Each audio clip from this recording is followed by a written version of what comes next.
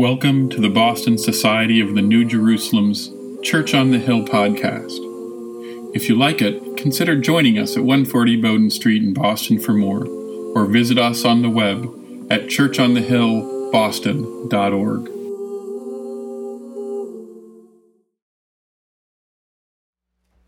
Good morning. Our first reading today is from 2 Timothy chapter 1, verses 1 through 14. Paul, an apostle of Christ Jesus by the will of God, for the sake of the promise of life that is in Christ Jesus, to Timothy, my beloved child. Grace, mercy, and peace from God the Father and Christ Jesus our Lord. I am grateful to God, whom I worship with a clear conscience as my ancestors did, when I remember you constantly in my prayers night and day. Recalling your tears, I long to see you so that I may be filled with joy. I am reminded of your sincere faith, a faith that lived first in your grandmother Lois and your mother Eunice, and now, I am sure, lives in you. For this reason, I remind you to rekindle the gift of God that is within you through the laying on of my hands.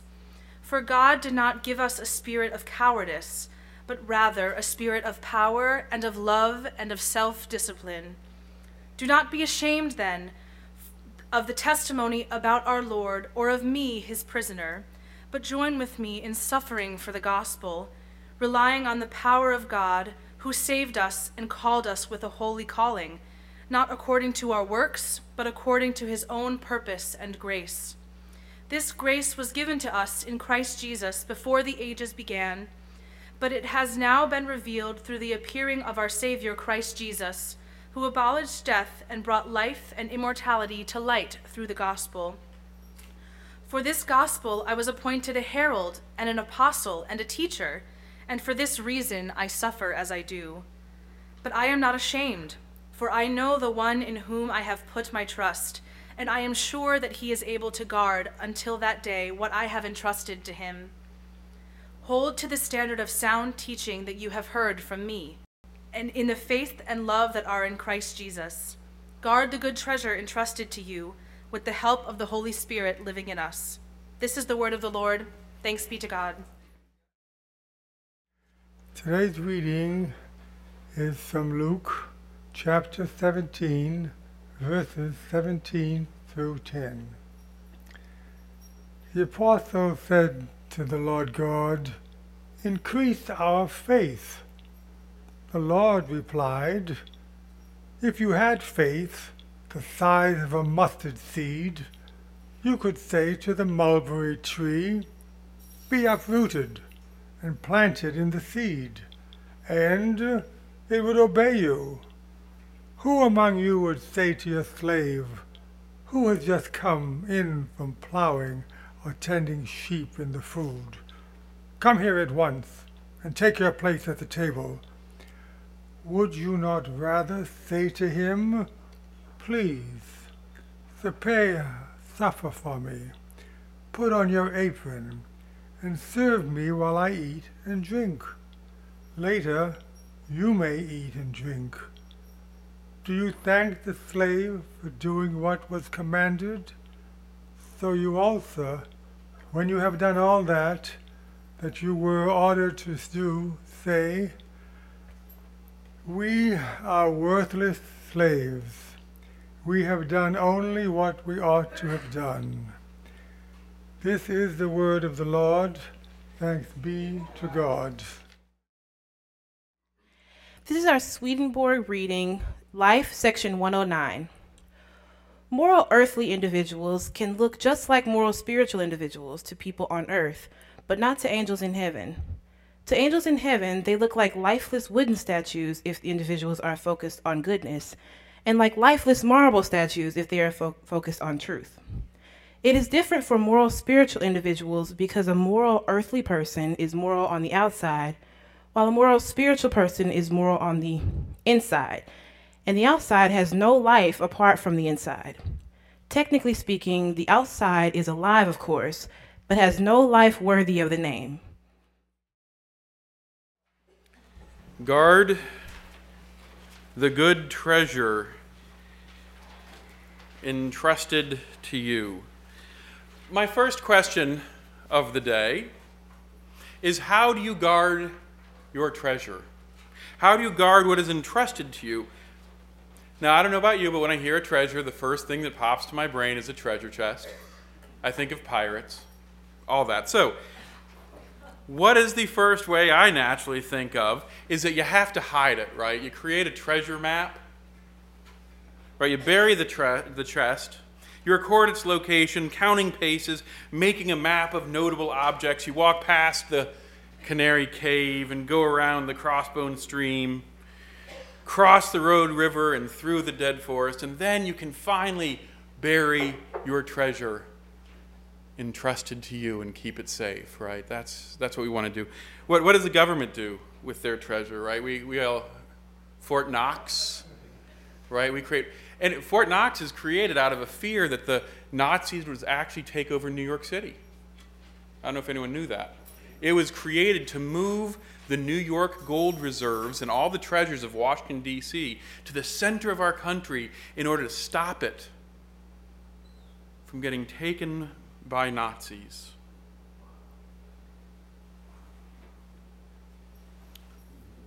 How do we do it?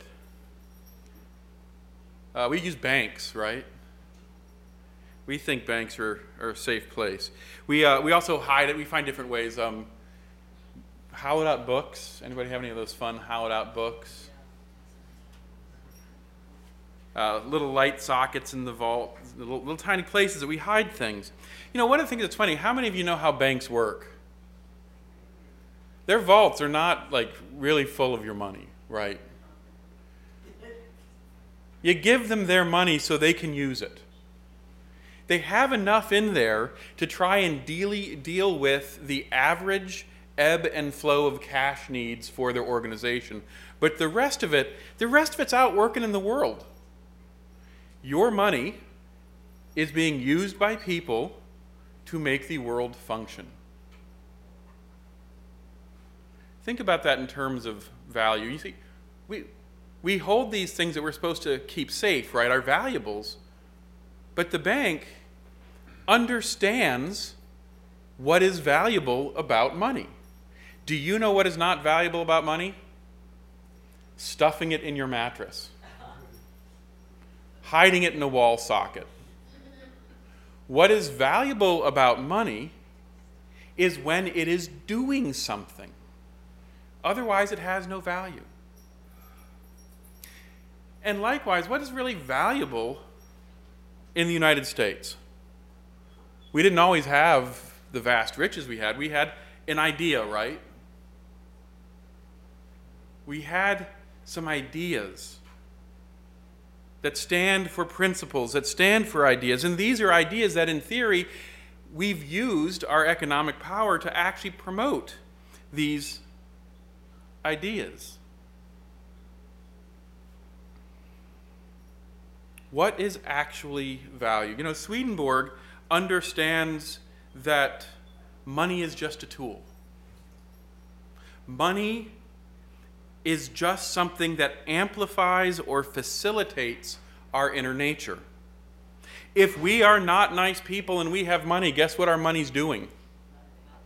Not nice things. If we are good people and we have money, guess what our money's doing? We're doing nice things, exactly. When we use money for domination and control and to manipulate other people, money is really bad. But what if we use money to facilitate loving acts of service and care for our neighbor? Now, here's the thing. A lot of times people walk around and tell people, this is what you should do with your money to be loving. But I'm going to say, you don't necessarily need to go out of your way. Paying a fair rate for labor, a labor to allow the person to actually live, that's a loving action. Realizing that like a server at a restaurant is making under $10 an hour, under probably $7 an hour, probably around $5 an hour we have an expert there, yeah, around $4 an hour. Tipping them is not doing them a favor. Tipping them is making it so they can pay their rent. How about other things? And I know this is going to touch some people's sore spot, but how many people really try and hide the fact that they have as much money as they do and they want to sneak on their taxes? Right? A lot of people did this with Amazon. Hey, if I just mail order everything, I don't have to pay my taxes. That's really great. And then the states are like, hold on a second, we're losing some revenue. Because that money used by the government doesn't go to, well, especially in Massachusetts. I don't know how many of you know, our legislators are part-time workers. I don't know if you knew that or not. It's not a full-time wage. It's a part-time wage to be a legislator in Massachusetts. Our money goes towards making sure that our roads are good, making sure that all sorts of things work together. Paying your fair share, and we can argue about who's doing that and who's not doing that at a different time, but paying your fair share of what it costs to live in community, paying the person who's providing you goods and services and not trying to weasel out because maybe they made a mistake. Sometimes people say, well, gosh, a mistake was made, I shouldn't have to pay for this. Understanding that caring about another person actually does involve wanting that other person to live in a happy and healthy way. Money means something. What does it mean for you to love through the use of money? Now I want to go back to our scripture for the day. Guard your treasure. Right before this is written, by the way, Paul really details that being a person of God is not a happy thing. I don't know if you heard that. He talks about the difficulty, the pain, the jail, the torture. He's not saying that living a Christian life is going to give you everything you want. He's not the prosperity gospel of if you're just good enough, life's going to be easy. That's not what he's saying. What he's saying is, if you live a life that's good, you will feel connected to God and you will live a life of freedom that denies the definition of this world. Paul understood that there was something deeper. Paul commands Timothy to teach and preach and guard the good treasure, but he's not saying hide it. He's talking about what banks do with your money. He's talking about how do you live the teaching. He's talking about how do you show love. He's talking about how do you save the people and the little animals. I tried to be conscientious of the fact that it was blessings of the animals. How do you teach the people around you the treasure that you have? To be entrusted in what Paul is saying is not to say hide and protect and make it so nobody can see it and keep it reserved. It's actually about telling the people around you what you think, what you feel, what you understand. It's giving the gift of love and truth even to our furry companions. But Paul, in sending this letter, acknowledges the fact that this is not something we naturally do. This is something that has to be cultivated. It's something that grows from an immature state and gets bigger and bigger and bigger. And he's encouraging Timothy to keep going down the road he has started. That when Paul falls, Timothy will be expected to pick up the gauntlet and to stay true to what he has been taught. The Lord tells us, I don't know how many people are biblical literalists, but the Lord tells us that faith the size of a mustard seed, and I don't know how to measure faith. I haven't got a faith ruler yet. If anyone finds one, let me know. A faith ruler, mustard seed's very small. So if you can measure your faith, a faith the size of a mustard seed will make you move mountains and command trees to get up and move. Now, I don't know how many of you have ever seen a mountain move. Anyone here ever command a mountain to move? No, it didn't work out? Yeah, it doesn't work out for me too. I've never had a tree like, the roots are going into my house. If I have enough faith, I can just, tree, move over about 10 feet. Get away from the foundation. Didn't work. Does that mean I don't have enough faith? Even in the world of the biblical literalists, they say, well, this comment's figurative. It's not literal. It's saying that Jesus is encouraging us to live a life of hope about what faith can do. Now, I'm going to say something interesting. I do believe that faith can move mountains, but I want to shift our understanding of what's meant by a mountain. What if the figurative part isn't just simply trying to encourage us, but the figurative part is actually the fact that the mountain is symbolic, that a high place is a place of closeness to God, and that your faith has the ability to transform the valleys of despair into the high mountains of faith. What if you, and whether it's money, whether it's a hug, whether it's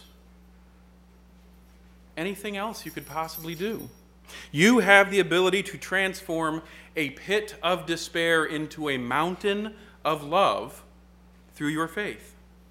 You have the ability by doing what was entrusted to you, which is a gift of a message of love from Scripture.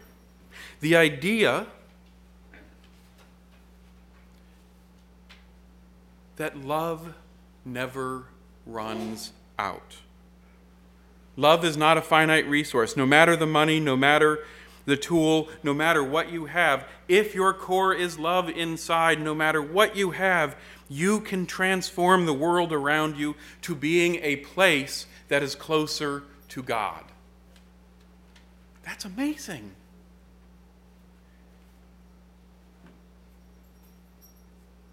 You are an endless font of love that you can share. Now, our reading from Swedenborg today, somebody might have thought, wow, that's kind of crazy sounding. He's talking about statues and stuff. But, think about it. To an angelic spirit, a person who on the outside is doing one thing, but their inside is different, what does that person look like? They probably look dead, like they're not moving. What's the point of something that isn't actually living a life of love, but is proclaiming a life of love? Or that believes a life of love, but isn't actually living it? What we are talking about in our letter from the epistles today is taking what has been entrusted to you and ceasing from actually holding it quietly and using it in the world. The protection is exactly opposite of what you think it is. Protection isn't quiet. Protection isn't not doing anything. Protection is living loud. Jesus knew this, and on the road to Emmaus, he commands the disciples to stop hiding. On the road to Emmaus, he encourages them to gather the apostles together and to go out into the world and do what they were entrusted to do, with his sharing a message of love with everyone around them. Review your week in your head. What are the things that you do?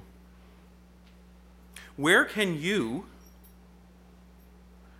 bring love more fully to those who are around you? And again, it's not about what you're doing. It's how you're communicating and living with the people around you.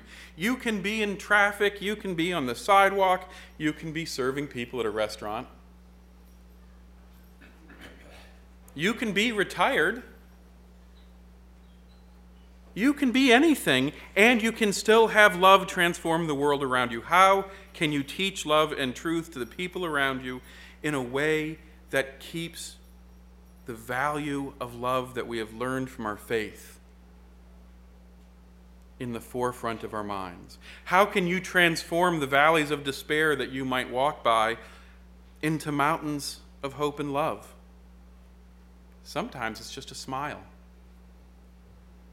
Someone saying please or thank you.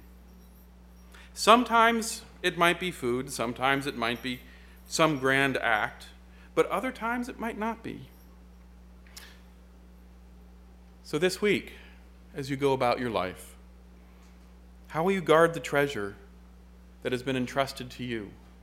Will you guard it in your mattress, or will you invest it in the people around you? Amen.